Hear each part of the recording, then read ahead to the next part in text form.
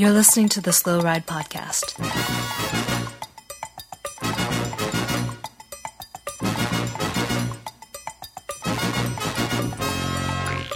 Bikes, advice, and rumors straight from the source.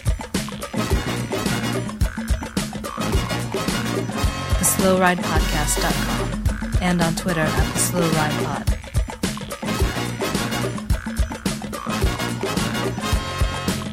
Enjoy the ride.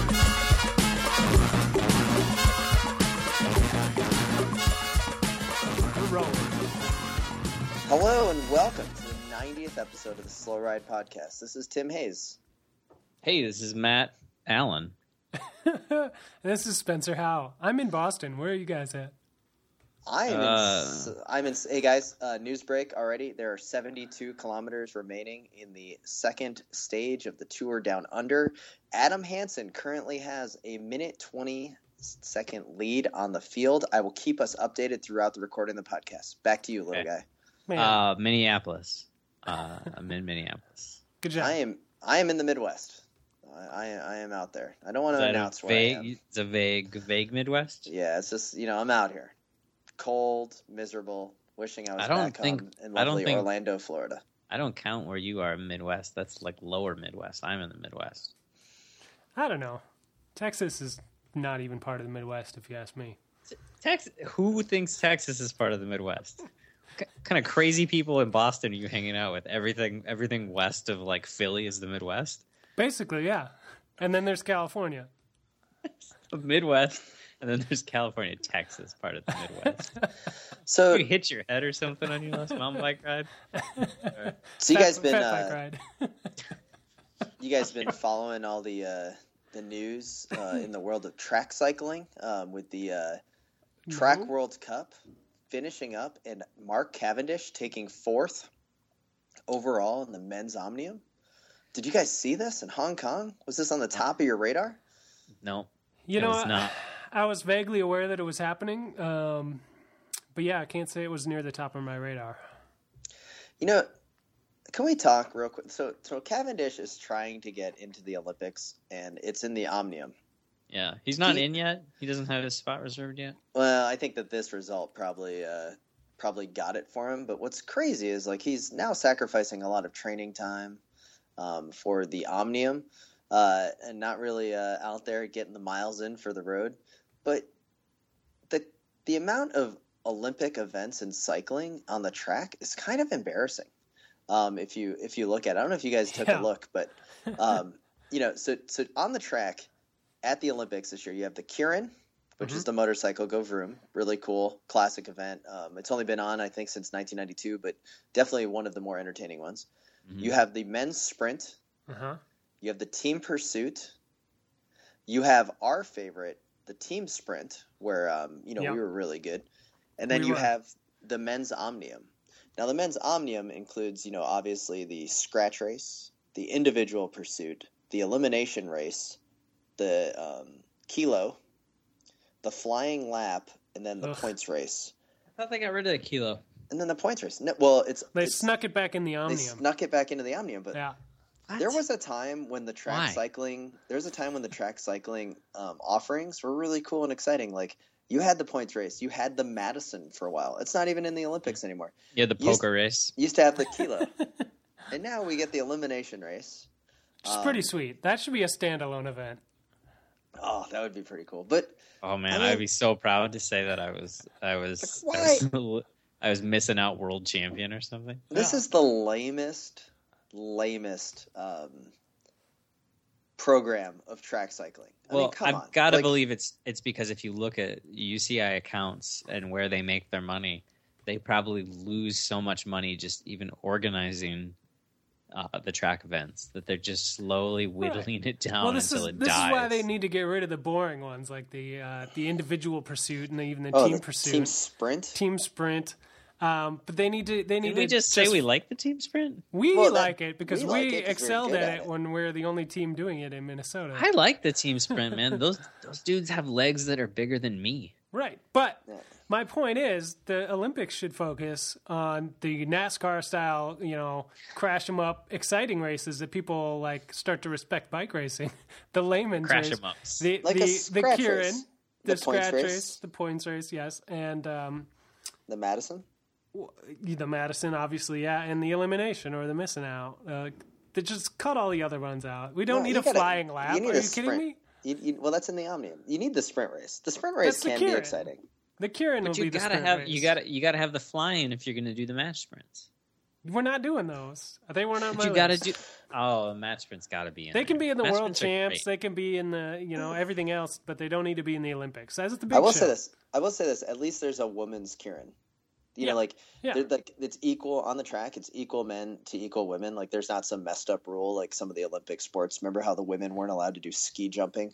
At least now it's like even. But man, like why did they dumb it down so much that there are multiple days with nothing on the very limited stuff on the track, and they're building this giant velodrome that is behind schedule for 6 days. And really not even a full schedule. Like, come on, man, run a 200 lap points race. That'd be awesome. That's always the big problem is you have to build a velodrome. It has to be indoors. You have to meet all these qualifications, and you don't do that many events on it. It makes it tough it makes it a tough sell for the sport. So they really should make it more exciting or more accessible to the non-cyclist casual Olympics fan, And can we talk about the amazing? What's so funny, little guy? Yeah, you asked us if we could talk a couple times. This is funny to me. That's my segue tonight. It's a sweet transition. One of these times I'm going to be like, I'm just going to say no. What's up with What's up with the United States only getting 3 people in the? Or is it 2? 2. Only 2 people in the men's road race. The men's. Well, I was going to ask, and I assumed that you would know how this worked. That's less than too. Morocco. That's less than New Zealand. Well, is that because they're like in Africa? Like, is Morocco a higher placed in the Africa tour than we are in the American tour? Yeah, because none of our guys go to South America to go race. Yeah, like, we're not getting any points. This is where every year when Team Mexico comes up and does the Tour of California and gets destroyed, and everyone laughs at them and asks them why are they there, and Twitter's abuzz. This is where that pays off, and like where we laugh and don't go to the Tour of Argentina or whatever, and don't get any Olympic selections. So isn't this honestly so we have the same amount of selections as Mexico in this?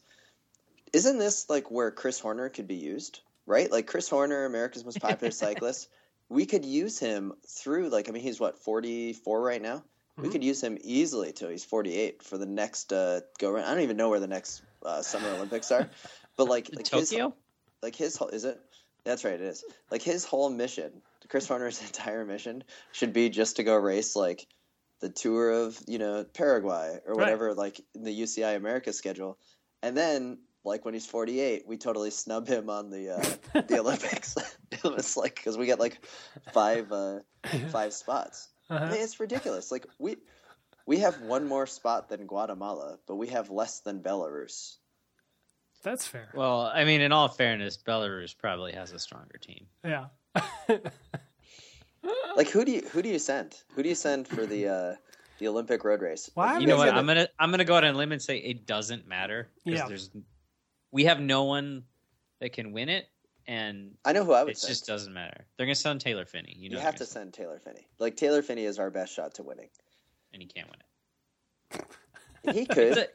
No, but think about the guys who have been really talking up this race and targeting it, like Aru and Nibali just went and rode the course. Froome's been out there to inspect the course. It's like serious climbers. It seems like it's a course that's swinging more to those kind of guys, or to like Valverde or something. So we send Horner. Yeah, Horner would probably be the best option for us. We won't send him, of course. Over Talansky? Yeah. No, we've had this conversation before. I'm going to go with Horner every day of the week over Talansky. And I know he had a bad year last year, and he says he's going to have a better year this year. No way. Obviously, Vaughters is showing him the door. He's got to run. He's got Pierre Roland. Our best obviously bet Talansky is the TV time kind of guys. If we're not going to win, we should send the the Taylor So Finney. Tyler. And Taylor Finney. TNT and, Music Factory. This could work. I'm saying I suggest our two picks, Taylor Finney and Dan Martin, the most popular American cyclist. Little guy, we walked right into that joke. And, here's the thing. Can we just send Taylor Finney and Tyler Farrar, call it the TNT Dynamite Squad? Think of the marketing. Oh, yes. Guys, like this could be, what could be amazing about this? NBC can get behind this. Oh, yes. Have you seen pictures of Tyler Farrar at the Tour Down Under? No. Like, is the top not back? Oh, I don't even know if it's more of a ponytail. But I'm looking more like, I want to know, like, he's getting very close to like living in a van, but like a stylish hipster. He basically lives in a van. He's a professional cyclist. It's just a really big van because it's Pro Tour. No, but I think that like it's a lifestyle choice at this point. Like I expect him now that like he's a West Coast guy. He's West probably waiting to retire so he can start smoking weed again. He's starting to look. he's starting to look like he lives in Key West. Like that's how many like. Isn't he from? That's how much he cares. North of Seattle or something. Yeah, but he's like up near where they got that dank weed. He wants to get as close. He wants to get as close to Cuba as possible. It all makes sense. I'm all about Tyler Farrar this year. I'm like Spencer. You convinced me last week. The more I thought about it, that my number 2 team this year might have to be Dimension Data. Now I know that's going to hurt your feelings on this because now it's going to be nothing but disasters. I was going to say that just dooms them to mediocrity for the whole year. Guys. Do you guys think that actually, and this pains me to say it, that our best chance for a decent result, certainly not the win, but a decent result at the Olympics could be the whiny man himself, TJ Van Garderen? Maybe. I mean, if we're talking like guys like Froome and Nibali and Valverde, like what other Americans got a chance of climbing with them? It's sad. Yeah, I don't know. I think this could be an opportunity where we're like, we're not going to win. We don't have a good prospect to win. Let's send some young guys. Let's send some guys that like aren't even at the Pro Tour level yet and get them some experience, No, but we did that last time with the mountain biker, and then he's been hurt since. Like you got to send your top level dudes. You got to send Taylor Finney. Taylor Finney is our best shot on any one-day race. Maybe, yeah. And in the story, here's the thing. At the end of the day, NBC has so much power, and I cannot think of a better first-day story in the Olympics, like one of those nice 5-minute vignettes of Taylor Finney with his amazing father and his story and his Olympic mom. And you talk about Taylor Finney's story of getting taken out by the motorcycle, one of the USA Cycling motorcycles at the National Championships.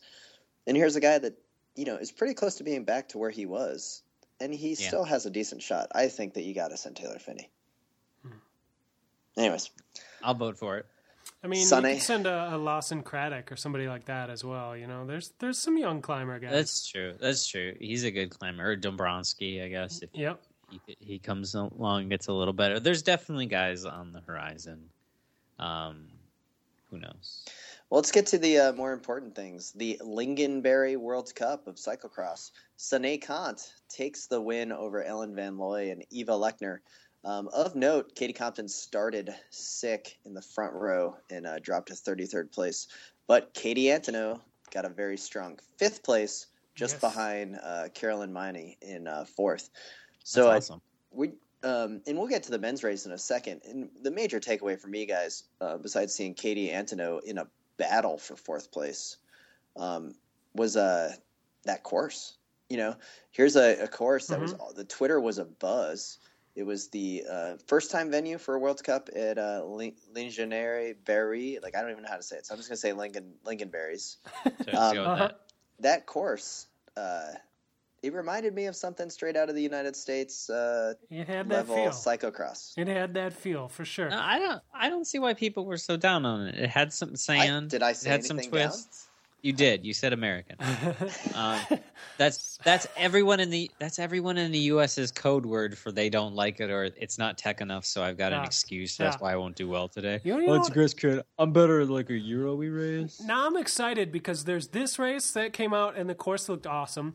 And then last year we had a 1 year, first year race World Cup at Milton Keynes that didn't happen again this year as a World Cup, but also had a really, really cool, exciting course. And, I think there's potential for them to reach out or to expand into new courses as much as I like the traditional ones, like there's a few that are kind of stinkers that could probably go. It sounds like Milton Keynes may be coming back though, right? Because wasn't Milton Keynes canceled this year because it also coincided with like the rugby world championships or something, and that like the township said that they just couldn't host that many events.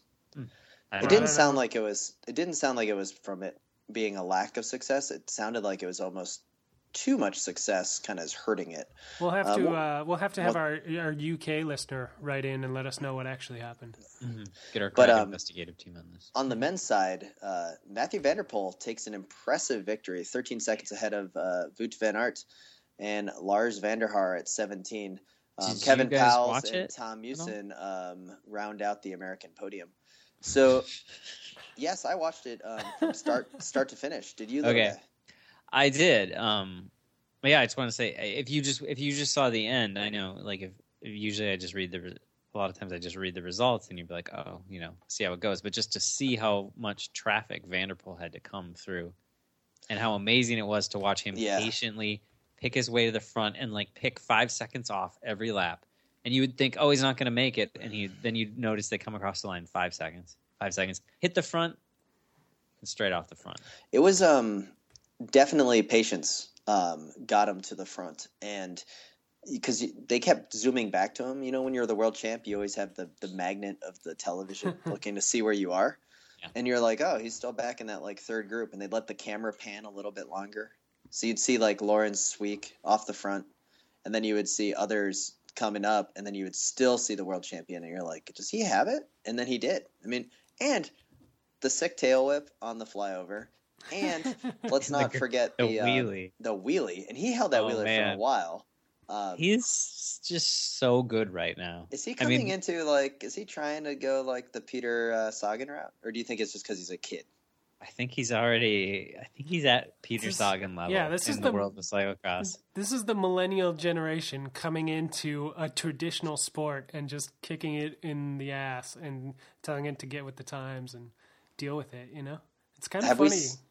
I think is anybody actually complaining about the way Van der Poel I have no idea. Like finished? Because I just feel like it's nothing but love and excitement. Like the way he handles a bike. The way he almost looks like slightly out of control all the time. If he didn't have the last name Van der Poel, there might be more complaining. But since he does, I think he gets a pass a little bit. Yeah, since he's like cycling royalty. There's some crazy. Did you guys remember that his grandpa is Polander? I'm saying his name wrong, but Raymond Polander. I totally forgot that that was his grandpa. I knew he was a Van der Poel, but that I forgot that his grandpa, finished second in the Tour twice and podiumed in like every other single race that ever existed on the road. I totally forgot that. And then there was a little cycling news article the other day. I was like, oh yeah, so he's got parent stock that's ridiculous. His brother is a decent pro as it is. You like forget that his brother is like a decent cyclocrosser. And we'd probably be like talking about him if Matthew wasn't around. In Van der Poel's like handling, to go back to that a little bit, guy, was that like I remember him coming up one of these crazy hills at the course. Nothing super tech, but there was definitely a rut leading up into this hill, and he was carrying so much speed into that he was on the razor's edge of falling over and crashing out of the race, and he kept it up.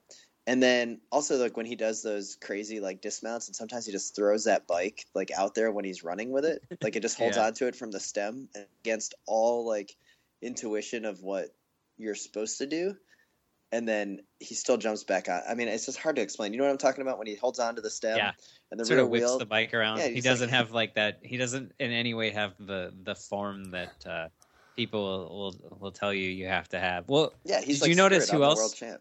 Who else kind of has that form is the Confidus guy, the Venturini or whatever. Venturini, I was about to say. And he's been rocking the top 10, which has been awesome. One, because he's French. Two, he's on Confidus. When was the last time they got a top 10 in anything?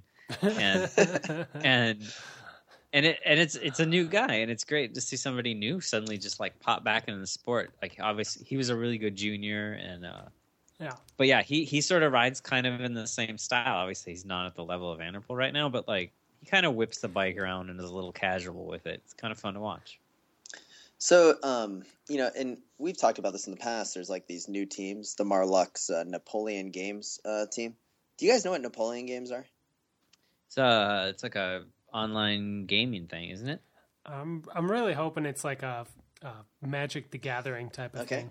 I was hoping that it was like Strategio, right? Like kind of like some like oh, you're Napoleon and you're trying to take over the world, and then they were trying to like expand into the cyclocross market. But I did just Google it, and sadly, it is just another online casino games and sports betting. Wait, so their casino isn't Golden Palace? They're a casino not anymore. Too? Now you got Napoleon well, they're not games. A sponsor anymore, but they were a casino, right? It's I guess. So, anyways, there you go.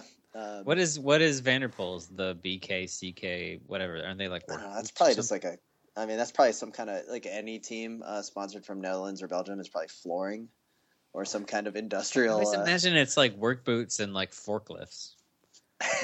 It's a good bet. If I was a guy in a warehouse, I know what would inspire me to buy a certain forklift would be like Van der Poel whipping a wheelie down the finishing straight. I'd be like, I'm buying that forklift. Hey, how about that course though with the highway dividers that formed like a crazy like serpentine? I mean, I like that. That was straight out of like every local cross race, and that's like my only fear is that this course justifies all of the garbage that we have to ride in every week. Like, it would be nice to like have to do something like this once a week or once a season, kind of like how it is with this schedule.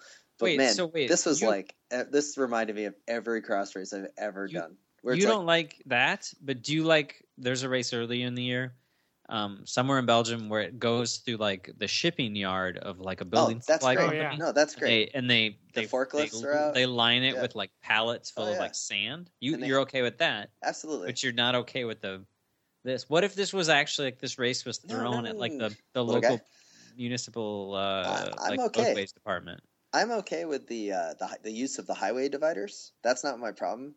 Was that it was like the 180, 180, 180, long straightaway, 180, 180, crazy kind of 180, almost pinwheel through a gazebo. Like it reminded me of every city park. Almost pinwheel. Like it wasn't almost pinwheel through the gazebo. Like it was like, hey, there's a gazebo. Let's ride through it.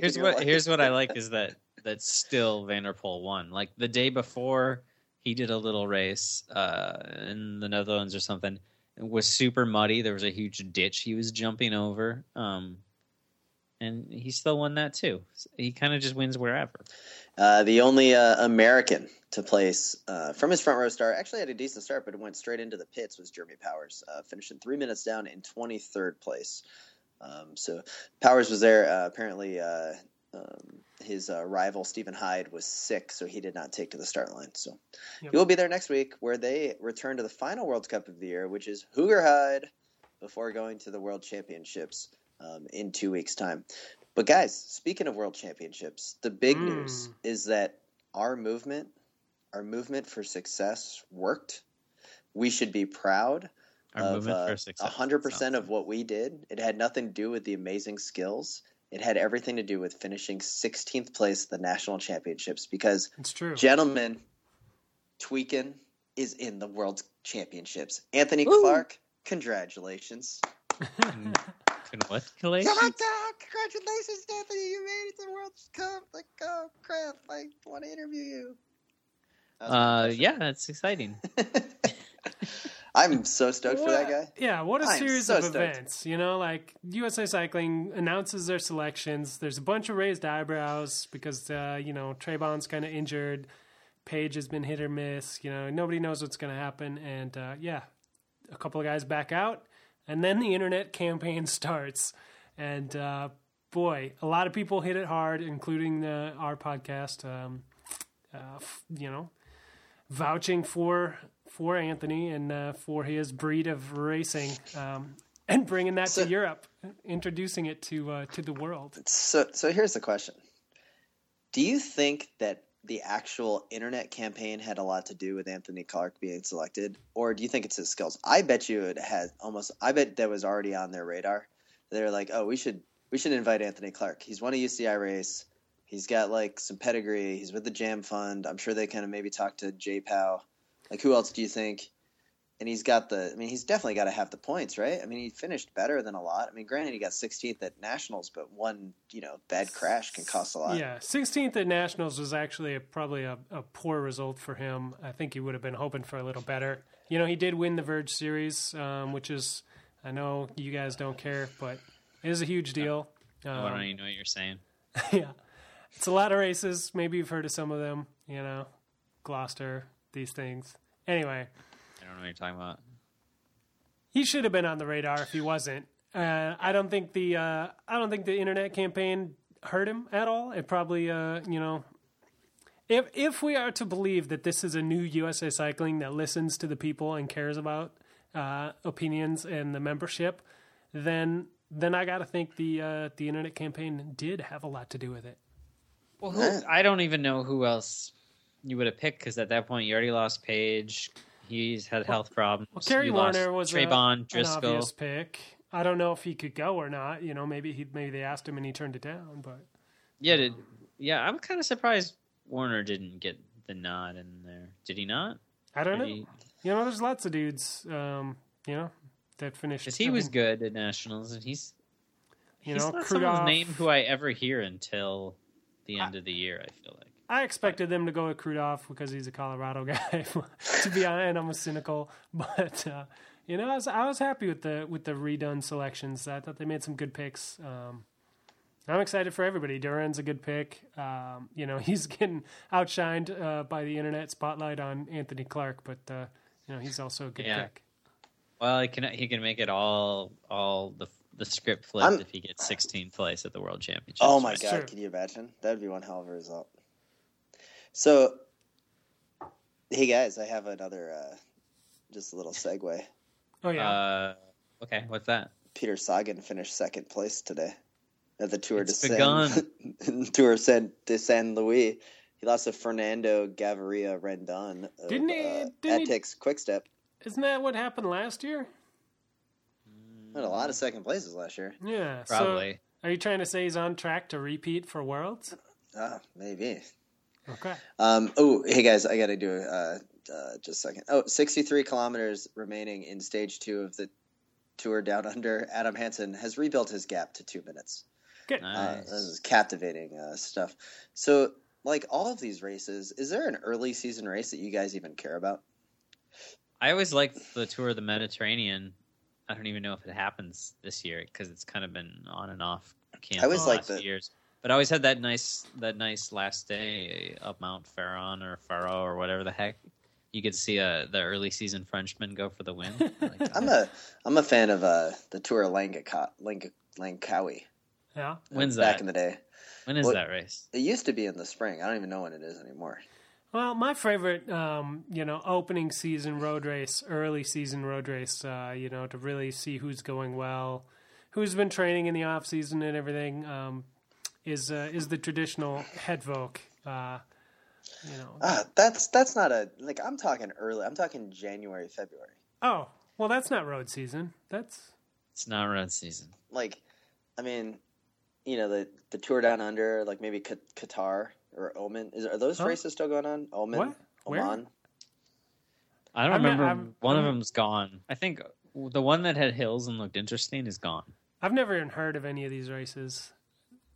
Tour de Langkawi, little guy, is in January. If they happen before Hedvok on the road already calendar, happened, or it's happening now? They don't exist. Yeah. No, it happens next week. There's a lot of good French races that happen in the south of France. Yeah, before Pyrenees. Hedvok. Oh, before that. So, guys, I can't keep up with all of these races. I try, but Tour de St. Louis. I stopped trying. I don't know if I'm supposed to watch Tour Down Under. I don't really care because cross season's going on. Road season doesn't start till March. Oh my God. Yeah, you're not supposed to watch either. This is like a televised training camp. There's no need to watch. Like, basically, if anyone's freaking out that Sagan got second, Sagan's not freaking out that he got second. This is a parade. He's yeah. like, oh, that's pretty cool considering training ride, and yesterday I flew across the world, so it doesn't even matter. Oh, anyway. I wouldn't even be able to go for a ride if I'd been on like a 12-hour flight from, like the Czech Republic or something all the way to South America. I would just be out for like a week after that. So, do you guys want to talk about the new and greatest team on the international cycling scene, Russ Velo, getting a so Giro good. d'Italia I've been a big fan for wildcard years. pick? Yeah.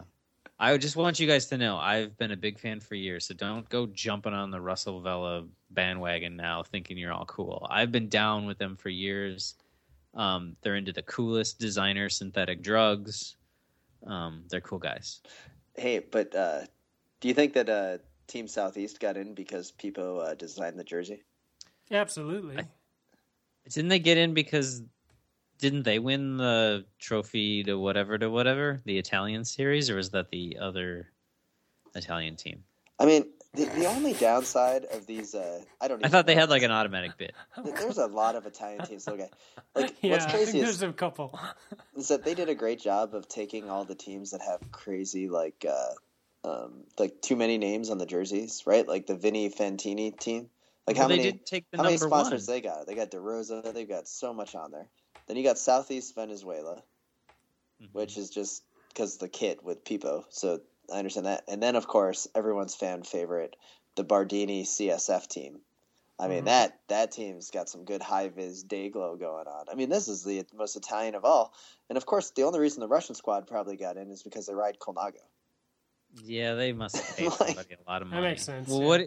what do you think about I don't know if you guys have heard the little rumors going around that they're basically like a baby Katusha team, Right. And now Tim's favorite bike racer from last year, Zacharin, has basically got like a team and a half working for him.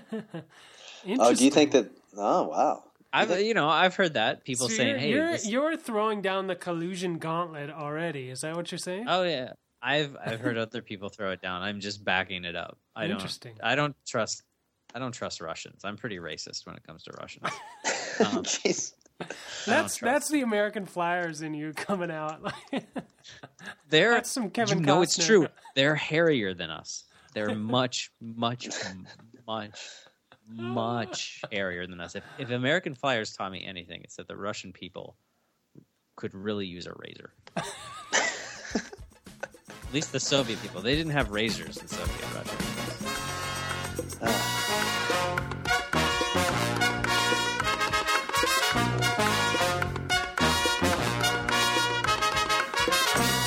Hey, this is Zach McDonald, DJ the one and only Louisville Foam Party, and you're listening to the Slow Ride Podcast. So, it's kind of like boring season because like the cross races are good.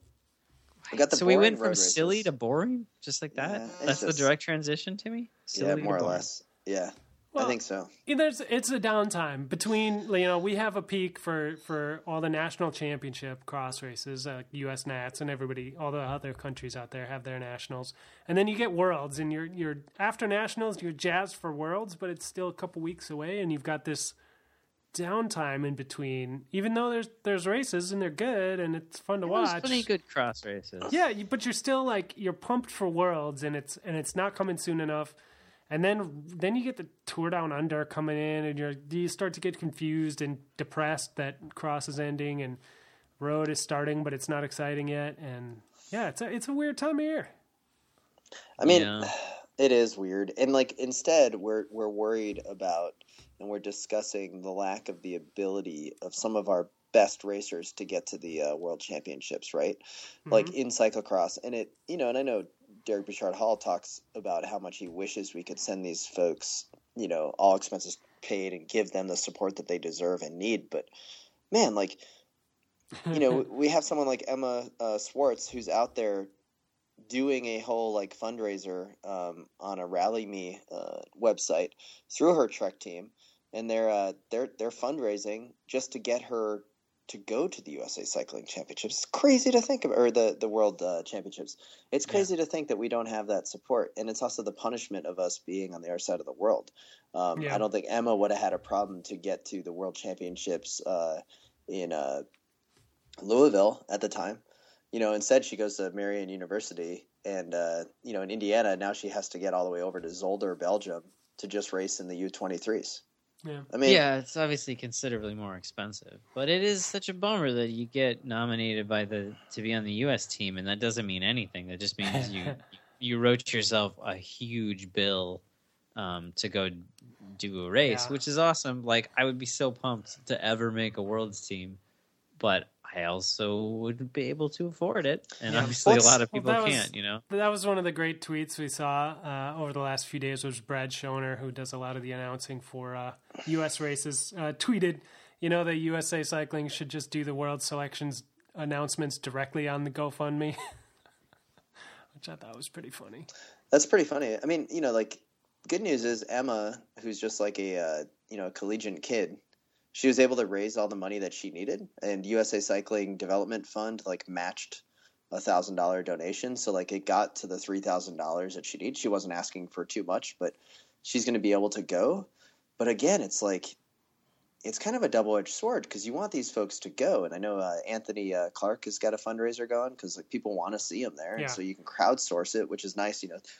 Chip in $10 to get him there, but it all adds up. But it's just to get all of those, it's crazy to think about that we are at that level, and here we are, and individuals are spending $1,000 on power meters to go race. Oh my God, guys! I know. So you're just saying that if one master, like maybe yourself, was willing to maybe forego a titanium bike, Campy Chorus or something. You read mine. Then one of these racers would just be able to go. All we have to do is get 3 45 plus racers that don't need to train with power to give up their power meters.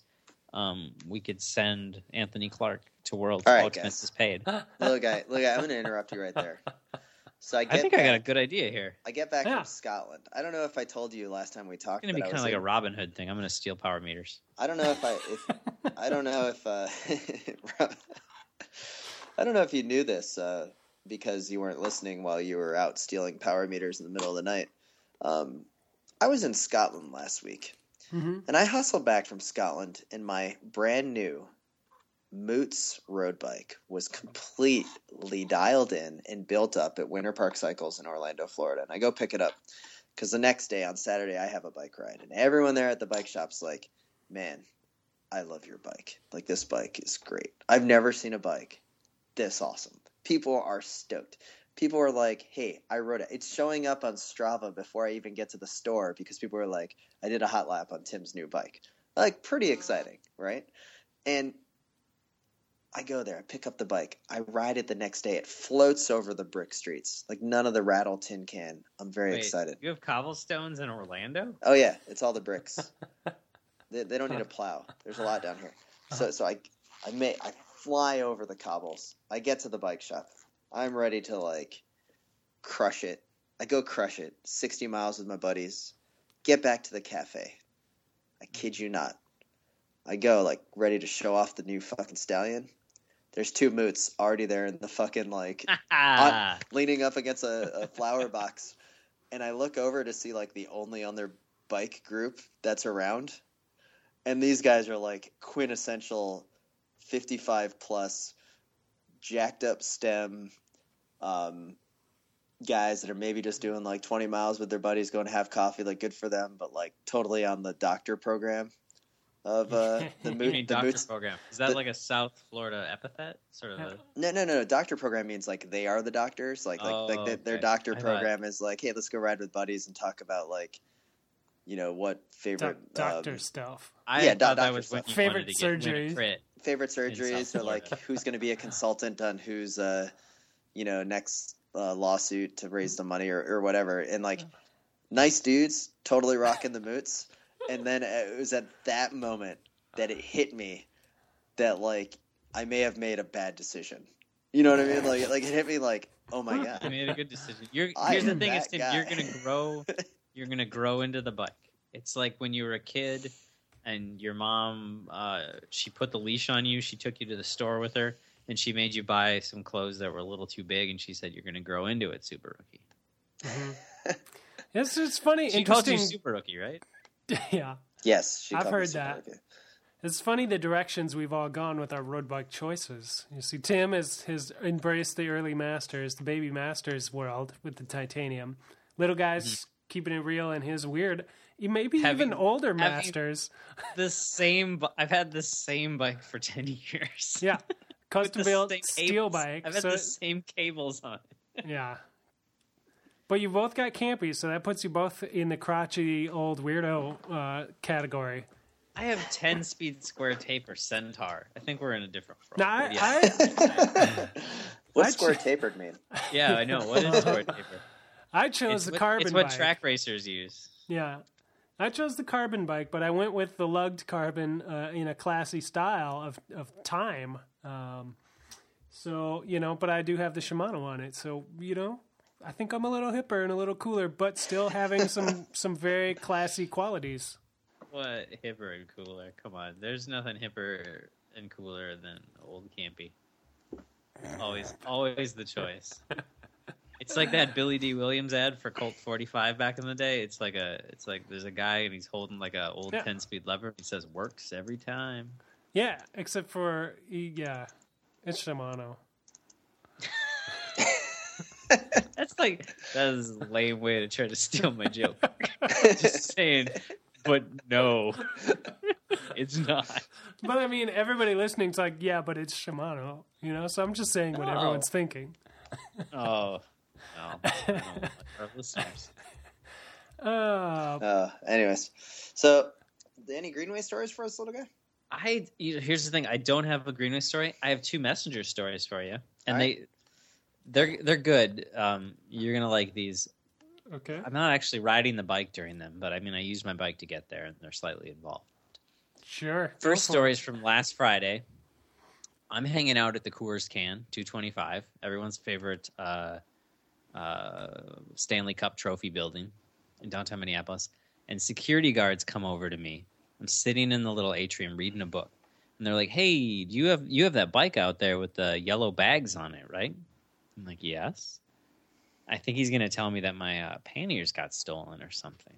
And he's like, well, we're just doing a random security check around the building, and we test just anything that's outside for explosives, and your bag came up positive for explosives.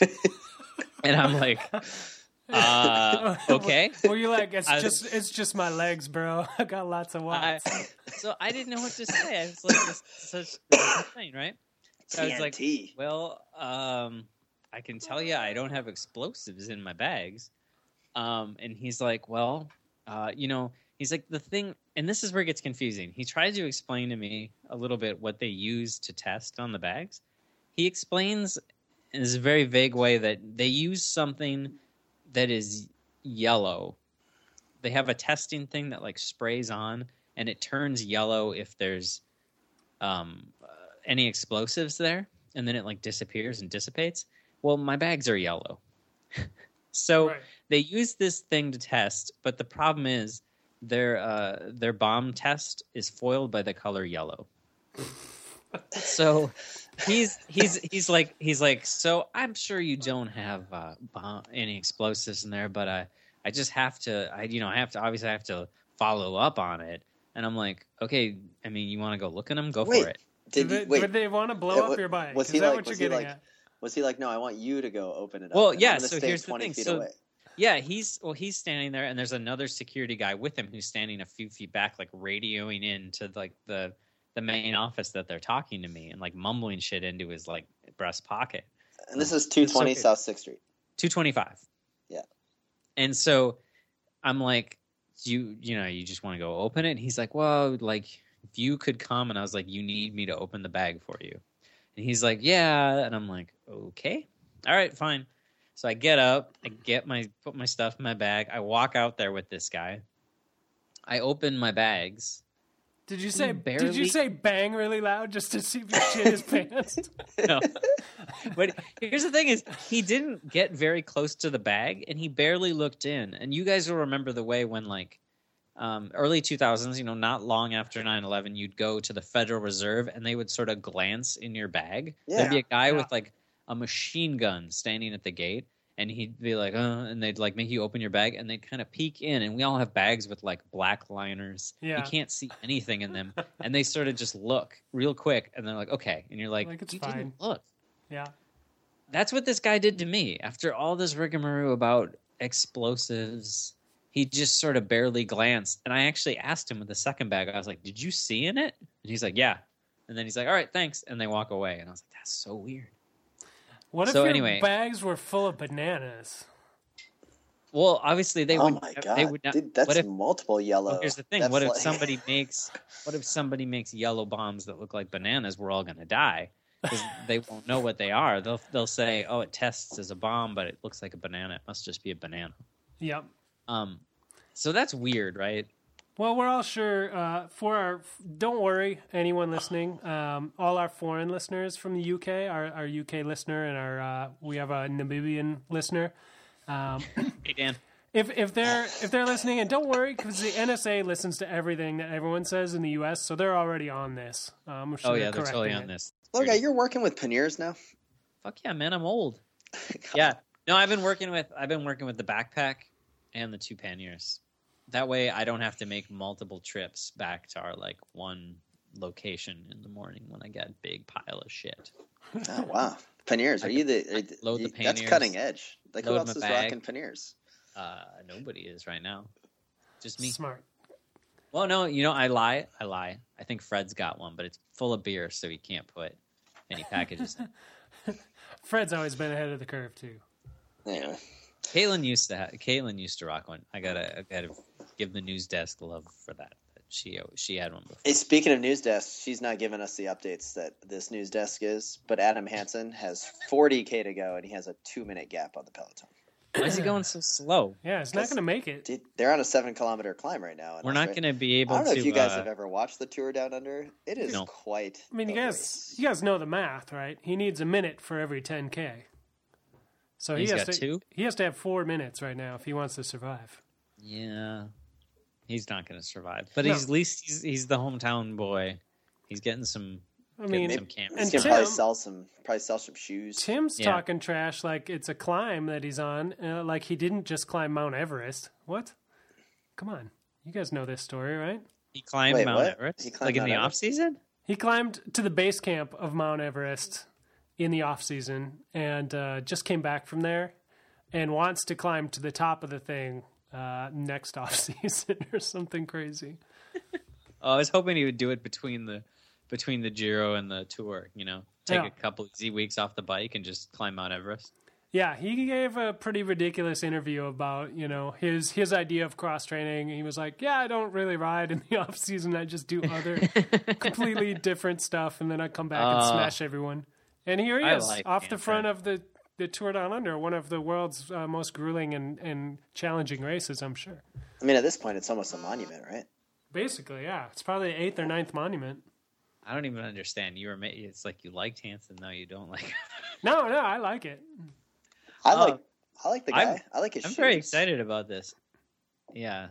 His shoes are fine, but I'm more excited about the wacky unconventional training. I hope he just doesn't even use a power meter. He probably does though. But. I'm sure he does, yeah.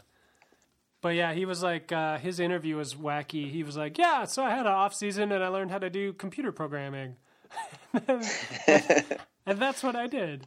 And then I came back and started racing at the World Tour level again. So, yeah. Oh, that dude's awesome. He's a character. I like that guy. We need more of him, for sure. Yes, we do. I like how he does all the Grand Tours. Mm-hmm. How many is he at now? He's at like...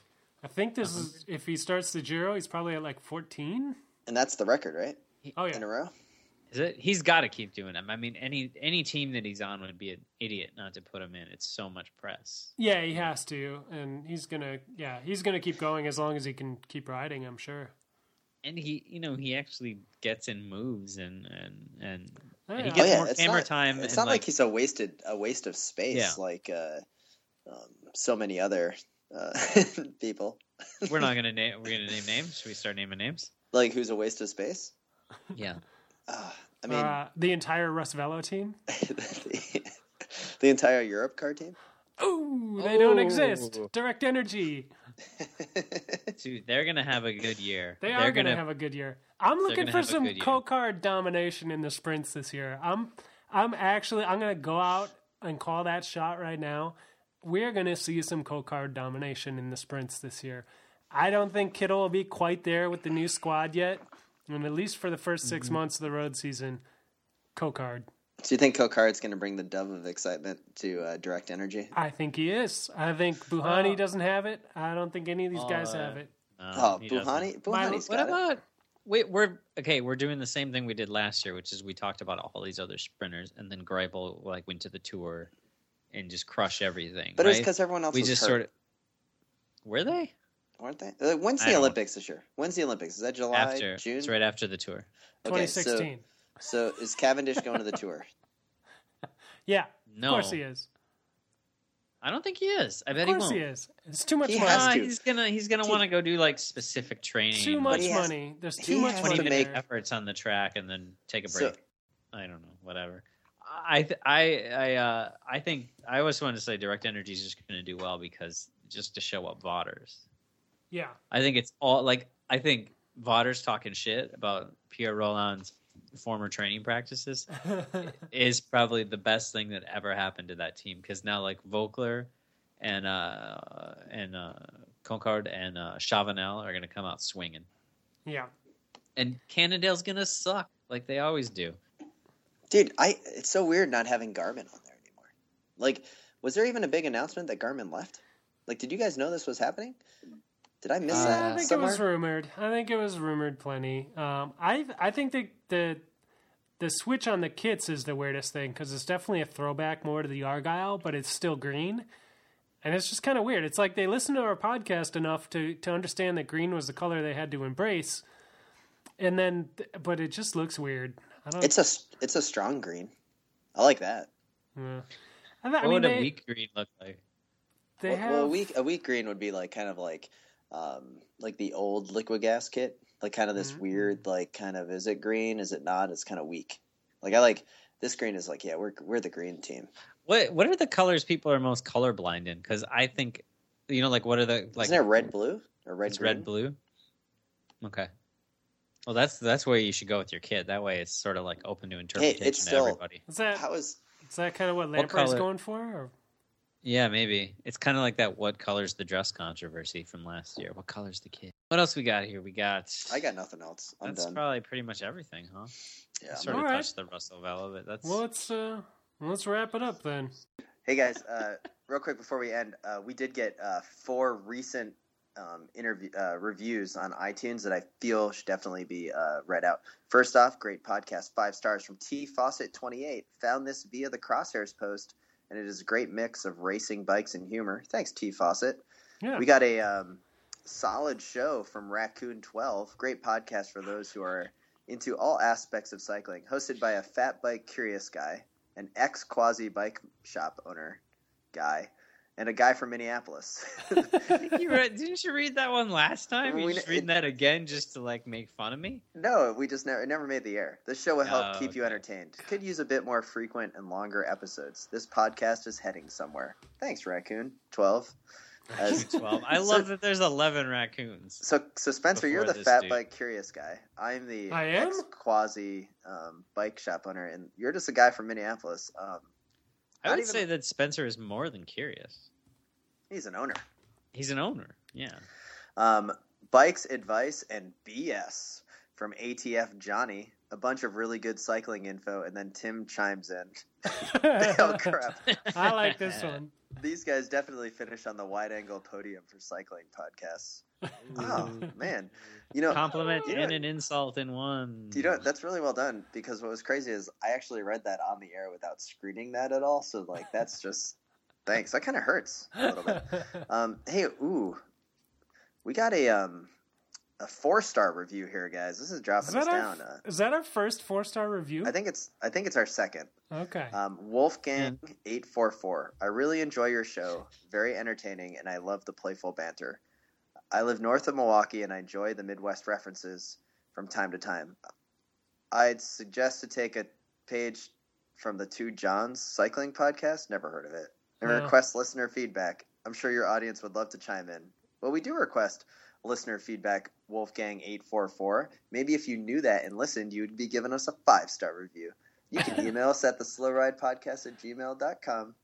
Or hit us up on Twitter at slowridepod. So, I will say this, Eric. Thanks for the comment, and you are correct. The Two Johns podcast is probably one of the better cycling podcasts of all time, and it would be great to get the listenership that those guys got at their peak. So, again, always send us your feedback at theslowridepodcast@gmail.com or at theslowridepod on Twitter.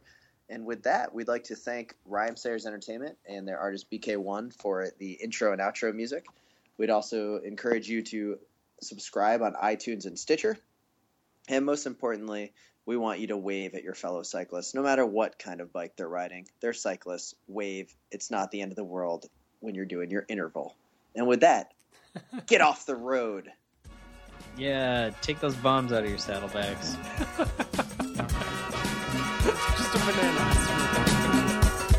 The Slow Ride Podcast. Bikes, advice, and rumors straight from the source. theslowridepodcast.com and on Twitter at theslowridepod.